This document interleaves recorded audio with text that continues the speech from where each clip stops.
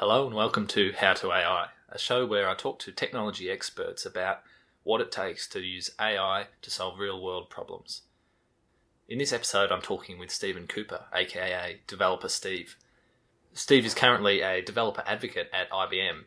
He's worked with the likes of PayPal, Braintree, Xero, and Telstra in the past. And he's also an international speaker as a technologist.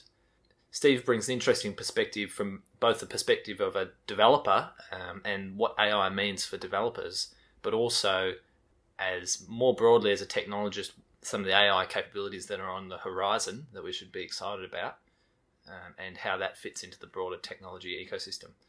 And he even throws in a few philosophical gems along the way. So I hope you enjoy it. It's a really interesting conversation.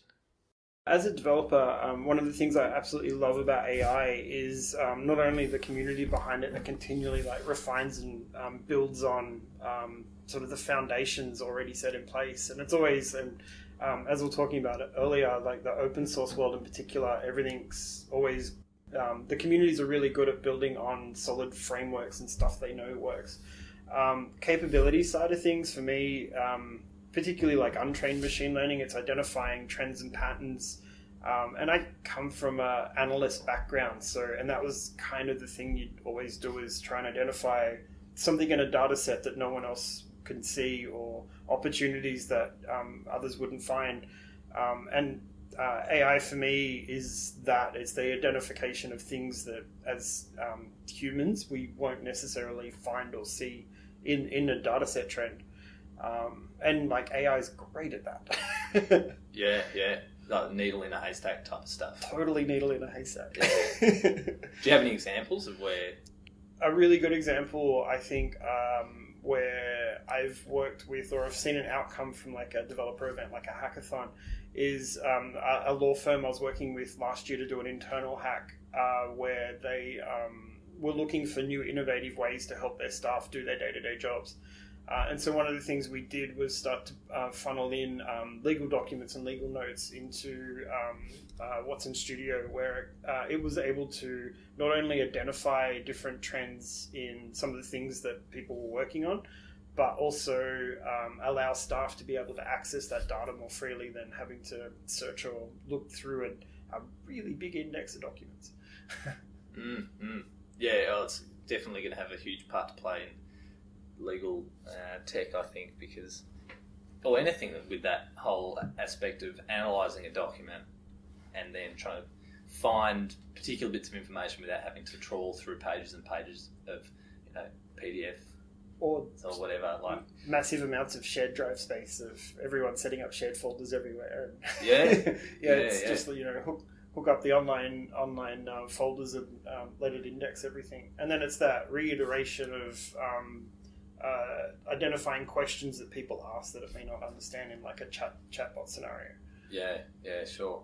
We were talking a bit earlier about this idea of question answering, finding information within massive data sets. Where do you think, aside from the law field, where do you think that might come into play in other industries? Oh, I've got a great one for this one. IoT, one of my favourites. Yeah. And it's something I've been saying sort of for a while, and I realised, particularly when I was working close with the Cat M1 narrowband IoT networks, and that enables, for those that don't know, those are the IoT-centric networks. Those networks, it's basically like a mobile network for your IoT device at mass. So the likes of Linfox use it, for example, for tracking logistics, etc. And the likes of Telstra have over 3 million square kilometres of coverage in Australia. So it's the possibilities to plug into it are endless. But that basically makes any little small-scale IoT device the next big data. Because you can have one device literally sitting in a field somewhere doing agri-tech things or doing mining things. And then that'll quickly scale out, or ideally will quickly scale out. So one device will go to 100,000, will go to 250,000 within a matter of weeks. And then you've got the problem of this, data at mass. You've got these sensors sitting in fields producing a whole bunch of data. and you've got to analyze it, understand it, look for trends and patterns. And so, yeah, they're a great example, being able to identify things you're not going to see in these data patterns. For sure. So regarding, I know that you work at IBM and you know have got some exciting technology. Yeah. What are some of the IBM innovations that you think that are exciting and potentially going to have an impact?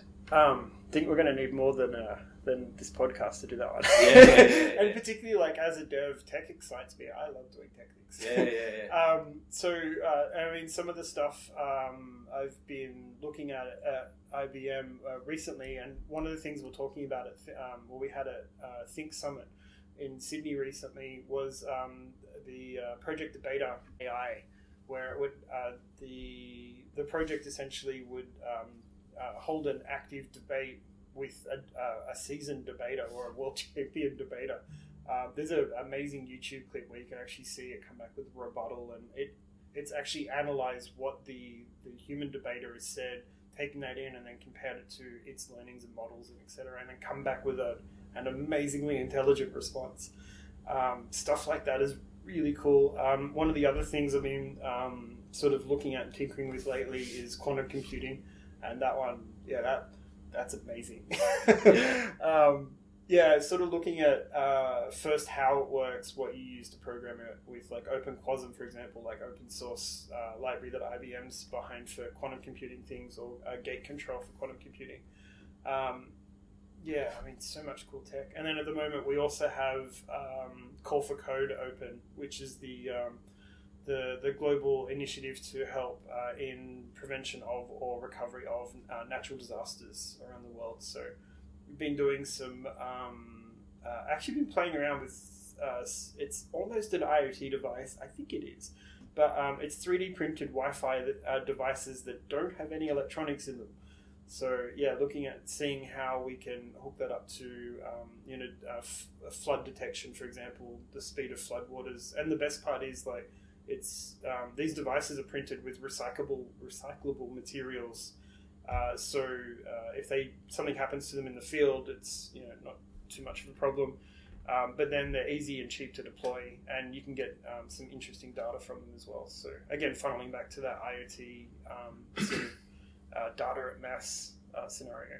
Yeah, that's incredible. I'd never seen that before. When you showed it to me, I thought, wow, it's one thing to have IoT devices that you can pay, $100 and they'll give you a connect to cellular network or that kind of thing. But to have stuff that you can just 3D print with no electronics and they can still emit a Wi-Fi signal is astounding. I think that's and as a dev, like, that's amazing. It still blows my mind. So, like, the chance to be able to do something with it that then helps people recover from or even monitor, like, events is really cool. It's fun. And been doing 3D printing stuff for a bit too, so it's kind of that mishmash of, like, really nerdy, interesting, geeky stuff. Absolutely. Because I imagine, like, not just also for disaster relief, but if you think about taking that concept of a smart home to the next level, where, say you're a farmer and you want to know whether your gates are open or shut, and you've got a little one of these 3D printed little buttons that says whether it's open or shut. You're not obviously going to pay $100 for a gate sensor to know whether it's open or shut if you've got hundreds of gates, but you might pay $5 for, and then be able to stick one of these on all of your gates and know when they're open and shut at any given time. Like, that's just one thing that springs to mind. But it even lowers that cost again, which you can put sensors on literally anything, can't you? Well, it's makes me think of that quote. Advanced technology is discernible from magic, or the variation thereof. But I'd even look at building it. It's a good point. Is you can build it into everyday objects, and it just becomes part of your everyday life. Like that, the action of opening the gate would trigger a Wi-Fi signal that says, "Hey, gate's open." And if it doesn't see a second signal then come out, is, well, hey, it's still open. But it can quite easily be built into, like, everything and become that seamless sort of, you won't even think about it. It's just sort of there. just happens, or doesn't happen, as the case may be. No, that's awesome. I'm keen to wheel back around to this IBM Debater project, because I think that it's one thing to have a computer that can debate. That's great. It's great for show, and it's a cool demonstration. But when you take the concept underlying that, which is a computer that's able to understand and hold a complex conversation, because a debate really is a conversation. It's two opposing views, and you got to think, well, that kind of technology, if you got that into the hands of creative people, then there's endless opportunities to actually put that into practical business uses of, well, what if instead of reading Wikipedia, this read all of our company policies, and then we had a conversation with it about, can we do this or can we do that? And then all of a sudden, every little team within a company could have access to the full knowledge of that company and that industry, and is this best practice, is this not best practice, should we do this, should we do that? And you've almost got like an oracle that, you can just ask things and it tells you relevant information. Yeah. And which is sort of what Google is, but this is an even more... This is the next level. And I think that's as a developer, like that's always at the forefront of my mind, is how will this help people? The last thing I'd want to do is be able to, or build something or design something that ultimately needs people to run it almost. Like it always has to be something tied back to, and that's kind of the premise behind like the design thinking methodology that the IBM Garage works towards, is that whole not doing technology for technology's sake, like having a reason, having a purpose, having something that helps people be people. Ultimately, that's kind of what tech for me at least comes back to, is I don't just like building things for the sake of building them. Sometimes it's cool, but like it ultimately has to do something.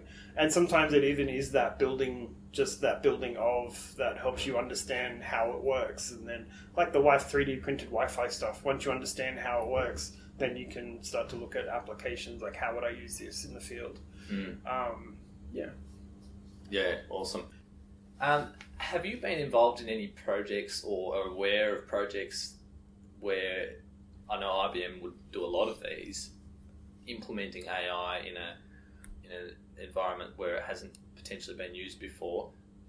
On top of that, maybe yes or no, but if not, I'm interested to hear you talk a little bit about that framework that you use for assessing whether a technology like blockchain or, for instance, AI is appropriate to use, and the importance of doing that before you actually set off on deploying some new technology like AI. So one of the methodologies that I absolutely love, and the IBM Garage is a really good advocate to this, is design thinking, which at its premise sort of takes into account the organization or the project's need for use of particular technologies, whether it's blockchain, AI, or irrespective of the underlying stack. It strips back the project to its core. What are we trying to achieve here? How are we trying to engage people? How does this help people? And it sort of ties back to that whole, avoiding the building of technology for technology's sake. So building stuff out that does create that meaning and that sort of value to people's everyday lives. And again, like for me, it's about tech sort of tying back to helping users. Whether it's running reports, understanding data sets, or sort of helping you understand logging on an API stack. Like it's about sort of removing that manual aspect. And yeah, I've built so many things over the years that sort of help to that, whether it's even just a simple, this is going to sound really simple, but simple macro function that just helps automate, data between system entering or whatever. I actually did build one of those ones. Like for me, it's just about building stuff so that I don't have to do the manual stuff anymore, and it frees people up to do people things and sort of building and creating stuff. For sure. So what would that process look like? I know you mentioned that you do a workshop for a couple of days. What are the kind of things that you cover in that workshop? So it'll be the initial sort of design thinking concepts of, what are we trying to achieve? What's the overall outcome of the project? Like, what is the end goal? What does that look like? What are the sort of steps involved? And in what ways will this help people's these lives, and to what expense? Like, do people have to monitor logs going in? Like, then there's totally ways to automate a lot of that stuff. So being able to identify, and even if the approach is correct, like if the requested technologies are going to be sort of governed and adhered to. And even sort of my time as a CTO, one of the things I was always mindful of was literally from day one of any project, you're pretty much incurring tech debt. Like, there's always something that isn't being updated, or stuff you have to watch. There's always that day one sort of start of that whole process. And so being able to get the maximum life expectancy out of a platform or out of a build is almost critical as building something of value. So what are the kind of flags that if you were running a workshop and you started seeing these things that you'd say, well, maybe AI is not the right solution here?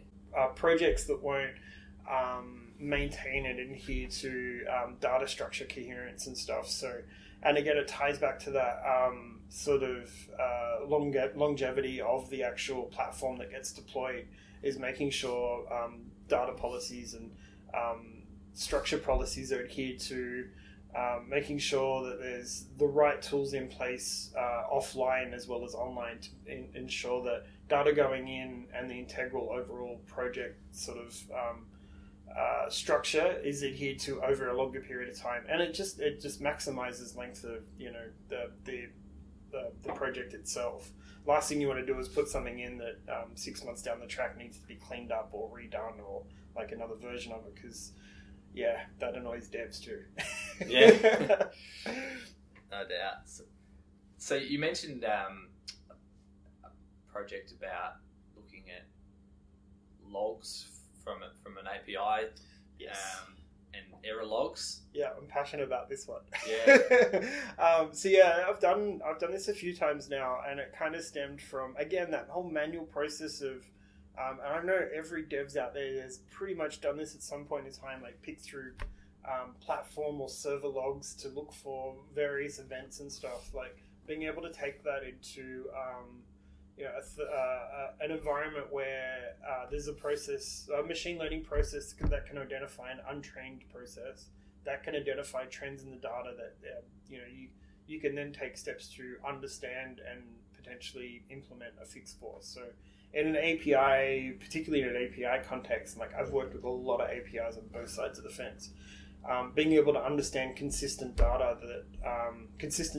anomalies that can then be tied back to restructuring how the API is built. So changing that Swagger spec to cater for a particular data field type.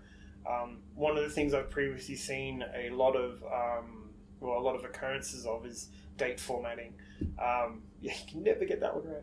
No, it's just understanding, first of all, what users adding in as part of the API call, like the post or put request, or even a GET request for that matter, and then being able to either do an education piece and say, no, this is the format. Like it could be a documentation issue, or then sort of tying that back to design. Like if it's a consistent error, well then those will just can't beat them, join them.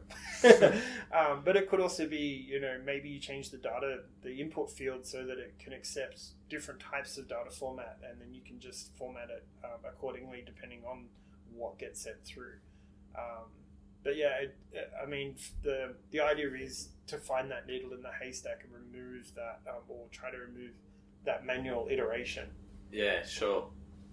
Because there's a whole, I know in my experience trying to read through error logs, and there's always, 99% of it is all stuff that is business as usual. Should be there, and then you're looking for the thing that is like that's caused the error, or that's an anomaly, or something that's not usually there, and it'd be so much nicer just to have a system that could just say, here it is. Yeah. And, you know. Found it. Yeah, exactly. And like over the long weekend, I was migrating one of my personal, I was running my own email and DNS server just because I like the practice.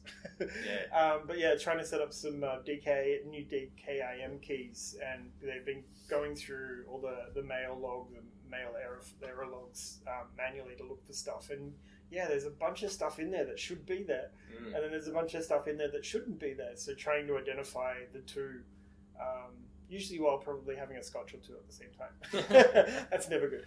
But no, I think that's where sort of setting the logs up so they go to like a place where you can determine trends and even stuff you're not even going to be aware is in there, because like when stuff's operating as you almost should be, then you're not going to go looking for it all the time. Yeah, for sure.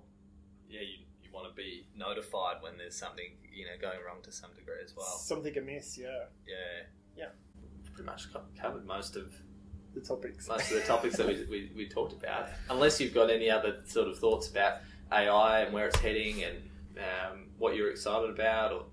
So there's been a lot of debate the last few years about whether AI is going to take over the world, and I have some thoughts on this. Yeah. Totally personal views. Sure. And it kind of occurred to me, particularly as an IoTist, and like for me, IoT, and I've been doing it a number of years now, is always a way to build analog world interfaces into digital experiences. And what I mean by that is having something like Wi-Fi light bulbs, for example. It's an analog world or a real world experience that is controlled by a digital process, aka like a server, connected server. As a dev or as devs, we build those interfaces between those things. The thing that started to occur to me, actually this thought came on one of those really long Christmas 10-hour drives where you kind of don't really have a whole lot to do other than think about how much you wish you had a self-driving car. But it was that thought that kind of made me realize is that's the reason why AI will never take over, is if it is sentient enough to be able to realize self almost, and then have the thought of, you know, I can run the analog, I'm going to dub the analog universe the real world universe. It's more of a question of effort versus does it want to, because ultimately we build the experiences for it to be able to bridge that gap. So it's sort of no different to us going underwater for extended periods of time. We put on a suit, so we have to change our the way that we go into that environment. And I see AI as no exception. Is it's going to realize it's a lot of effort to actually come into the analog universe to be able to take over. So, quote unquote, take over. Anyway, that's kind of my thoughts on it. Yeah, no, that's an interesting perspective. I hadn't thought of that before. Yeah, it's actually easier for it to stay in the digital universe and kind of, it can control anything there, right? Like it can do anything it wants there. In fact, we actually put in, like, us immersing ourselves into VR and AR experiences, we're putting ourselves into its world in the same way we would build a robotic arm for it to control in the analog world. Yeah. Anyway, that's probably a whole show on its own. It is. Well, it's interesting though, like, because that makes me think about, well, what are the motivations of an AI, and does it? And ultimately, even a human doesn't control their own motivations to some extent. Like we have these inbuilt drivers that make us want certain things and not want other things, and, you know, pain and reward and these things which are not actually part of our free will and don't come about because of our intelligence. They're actually built in. They're built in. They're part of the code. And so exactly. And so unless you specifically build that into an AI that it has a desire to do certain thing, and inherently it's not actually just going to learn on itself that it wants to take over the world. I think exactly. The danger though is that somebody programs an AI that has high intelligence with the malicious intent. A driving ambition to do that, because it's always this mix of inherent reward systems and built-in sort of motivations and drivers, and free will and intelligence. And if you fundamentally change what those drivers are, of what's good and what's bad and what's rewarding and what's not, even if you did that for a human, then it would totally change the way that they behave, and it could make them, you know, turn into something evil or something better. So it's interesting to think about, because with AI, you've got the opportunity to actually build those reward systems in. And change what its motivations are. And you wouldn't necessarily lose control over what it is. But to be honest, I think that this whole debate about artificial general intelligence, it's interesting because I've obviously heard a lot about it and spoken to a lot of people about it, and it seems to me that there's a clear relationship that it's almost inversely proportional to someone's AI expertise versus their confidence in AI general intelligence being reached within the next century.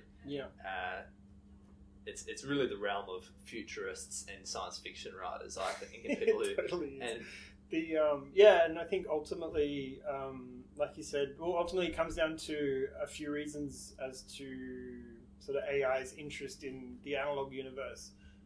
Ultimately, it's us and infrastructure. Like, it needs power and it needs, you know, space things to run on. Both of which I think it can solve by, for example, putting itself into space around the sun. Like, it's problem solved. We're not going to go there. It's an interesting one. It's kind of it's something I totally came up with on a 10-hour drive. For sure. It is. And I know that Elon Musk and stuff, they're all about the doomsday prepping, and we've got to watch out, AI is going to take over and it's going to happen overnight. But people have been saying that for 50 years and we're no closer. But the reason is that we get these demonstrations of what AI is capable of. But it is like, I heard a good analogy that all of these fancy demonstrations of AI, like Debater project, or even that one that Google did where they had someone call up and make a hairdresser appointment or something like that. Duplex. I love Duplex. It's really what it is. It's like a magic trick where it appears to be like the way a magician would run a magic trick. They would do it as if they appeared to have some power to make something disappear, and you think, well, that's incredible. You know, now we can use that power and, you know, pour billions of dollars of VC funding into it and generate infinite value. Whereas in reality, actually, it's incredible in that context that you're able to achieve that, what appears to be such a magical type of thing. But it's not. It cannot be generalised to anywhere outside of that particular context of the magician performing that trick in that particular, you know, with the right angles and the right, you know, audience in the right spot and all of that. And it's very much the same with these AI innovations, in that they only work in a specific context for a specific thing, and they give the impression that there's a greater power and a greater capability behind it, when in reality that's not actually the case. And so it's easy to be fooled by it and think that because this AI sounds like a person and is saying things that a person would say, that it's got a mind behind it that is like a person. But first time I saw that as a dev, I was thinking, wow, the text to speech on that is really good. Yeah, exactly. Can I get it? How can I use it? That was a really good call. I particularly like the way, and I think this is just the sign of sort of trained AI maturing, is I like the way it worked almost humanistic speech into the speech pattern, like being able to say while it was thinking and stuff like that. Little niceties that me as a human I can relate to that tech because it's more natural to me. Yeah. And I love tech that has that human-centered design around it, where like the sadly recently shut down Jibo, which is basically like a big interactive Google Home or Alexa that related to people as people. Like it had a big like moving eye on a round screen that would follow you around the room and like blink at you and sort of interact with a bit of emotion or simulated emotion. But still, as a human, I can relate to that more than a cold speaker sitting, in a corner of a room. Like it relates to me as a human, and I can interact with that more. Love that stuff. Yeah. Oh, it's only going to get better, and I'm pretty interested also in just the idea of this, personal assistance in all different areas of life that are experts that know you.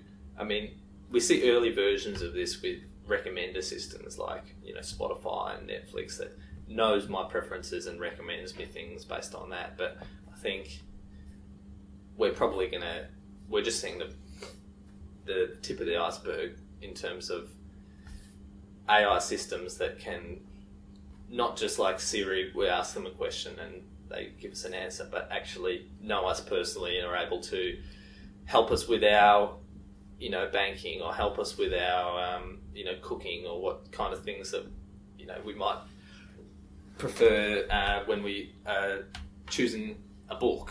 Yeah. I was talking about this, a project I'm working on at the moment actually is looking at building a bot that can, as I love video games and a few of my friends do, that can actually learn what kind of games that I like and then recommend what game I should play next based on reading through reviews, similar to the way that Debater would. Yeah. And knowing that people have been saying that this game has an amazing story, and we know that you love games that have amazing in-depth stories, and so we're going to recommend you this. It'd be cool if that was built into a sandbox type game where it could build the game to suit your personal sort of interests. Yeah, so, no, it would be cool. Yeah. Maybe Minecraft 3. Yeah. No, I think particularly in gaming, and like I play Xbox from time to time when I get 5-10 minutes. But yeah, seeing how gaming sort of come along through the years with AI interactions, so you can't do that thing you used to be able to do where be able to predict what different characters were going to do inside the game, because now they've got some level of AI behind them, and it will change patterns. If it knows you're going to keep firing on one different side of the game, like it will move to the other side and start doing different tactics, which like that's cool. It makes it harder, it keeps the game longer. Yeah, for sure. Yeah, it's amazing. And you see in like the competitive esports types games where you're starting to see AIs defeating, like in Dota, for instance, defeating the human players. So you think, well, all of a sudden that becomes as good as playing against a real life person, as challenging and as exciting to play against an AI. Whereas previously it was always, the AI capabilities were at probably like a beginner level of a human. Yeah. And now you can get a genuine challenge in a game that is super competitive against an AI. Not because they're, just superhumanly accurate at always hitting, like, I guess it would be different in a first-person shooter or something where they can always just get a headshot or something like that because they're, superhuman. But in a strategic game, it's pretty cool the progress that's being made there, and it is just making games more realistic too. So they become more immersive because that breaks the what do you call it, the suspension of disbelief when an AI character in a game just does something stupid and just like you don't think about it because it's a game and it's not a real person. But when people start in a game start behaving more and more human, that adds a level of immersion to that experience that totally. We've never had before. See, it's us going into the digital universe. Yeah, exactly. Yeah. Totally buying a Oculus Quest this year. Yeah. Waiting for mine to arrive. And I think that's kind of the next extension is us going into the AI world. Yeah. Which is kind of fun because like it's a universe you can almost do just about anything in. Like, yeah, create your own planet, do your own build your own stuff. Yeah. That's interesting. I think to think of it that way as the two. You're seeing this collision of worlds of AIs coming into our world and then humans more and more going into the digital world. Yeah. That's a really cool way of thinking about it. All right, well, I think let's wrap it up there.